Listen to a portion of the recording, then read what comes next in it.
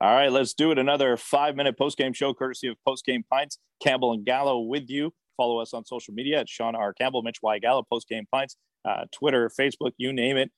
We are the Instagram. We are there. The Canadians lose 5-1 in Game 2 to the Buffalo Sabres. Mitch, let's put 5 minutes on the clock and let's go because there's lots to get to. First, what happened? I wish I had the answer to what happened, Campbell. The Canadians were very bad against a team that many are expecting to be very bad. Like, the score line should have been flipped.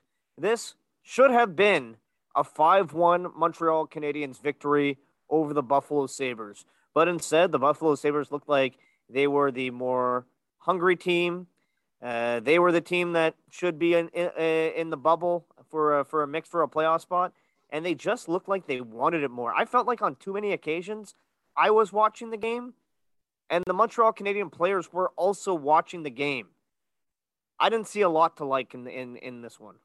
No, there wasn't very much to like in this hockey game. And, it's the first time I really thought about, the Canadians' lack of leadership without Shea Weber. Now, I know they have leaders, the Petries, the Gallaghers. You could go down the list of guys, the Sherratt, they're leaders. Sherratt took a couple penalties. I get it.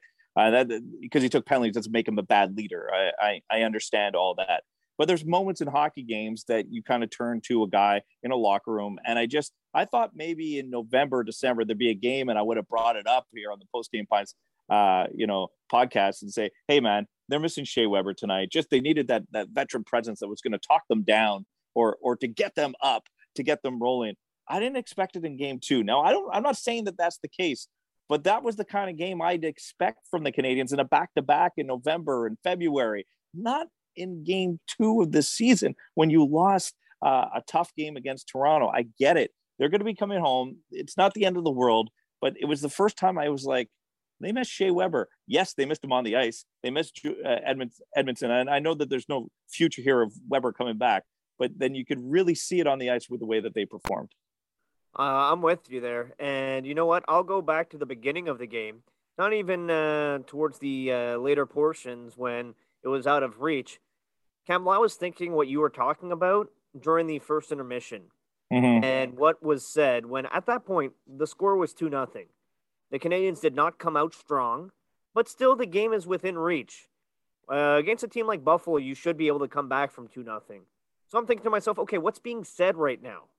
Yeah. And who is the one saying it? Who is the one delivering the message that, you know what, we need to show a little bit more urgency? It is only Game 2, but we need to bank points when we can against teams that are not very good, and this is a team that is not very good. So then the Canadians come out in the second, they make it 2-1, and you're thinking that Weidman goal is maybe where the game could turn. The Canadians run into penalty problems, and it's one of their leaders, Sean, that's committing a lot of these infractions. It's Ben Sherratt constantly going to the penalty box when he should be one of those guys that we're talking about in the room stepping up because he is one of the bigger voices, and he's a guy that's been around for quite some time. All right. One of the other things I want to get to is, Game 2, they're already changing lines. I don't like that they were already changing lines, but I get why he was changing lines. Dominic Ducharme, Cole Caulfield on the left is just not something that I like. I prefer him on the right. I think he struggles over on the left. I don't think it was anything special with Evans and Gallagher. You saw Perreault, you saw Lehkonen get a chance with Suzuki and Toffoli, but it's about those three players. Caulfield, Suzuki, and Toffoli have to get going for the Habs. Yeah, but you know what, Sean? Can I go a little bit off the board? Yeah, go. I like when Josh Anderson's on the left. I've told you this before. I feel like he's able to make those power moves towards the net with more ease. When he's on the left, he can protect the puck with his right hand.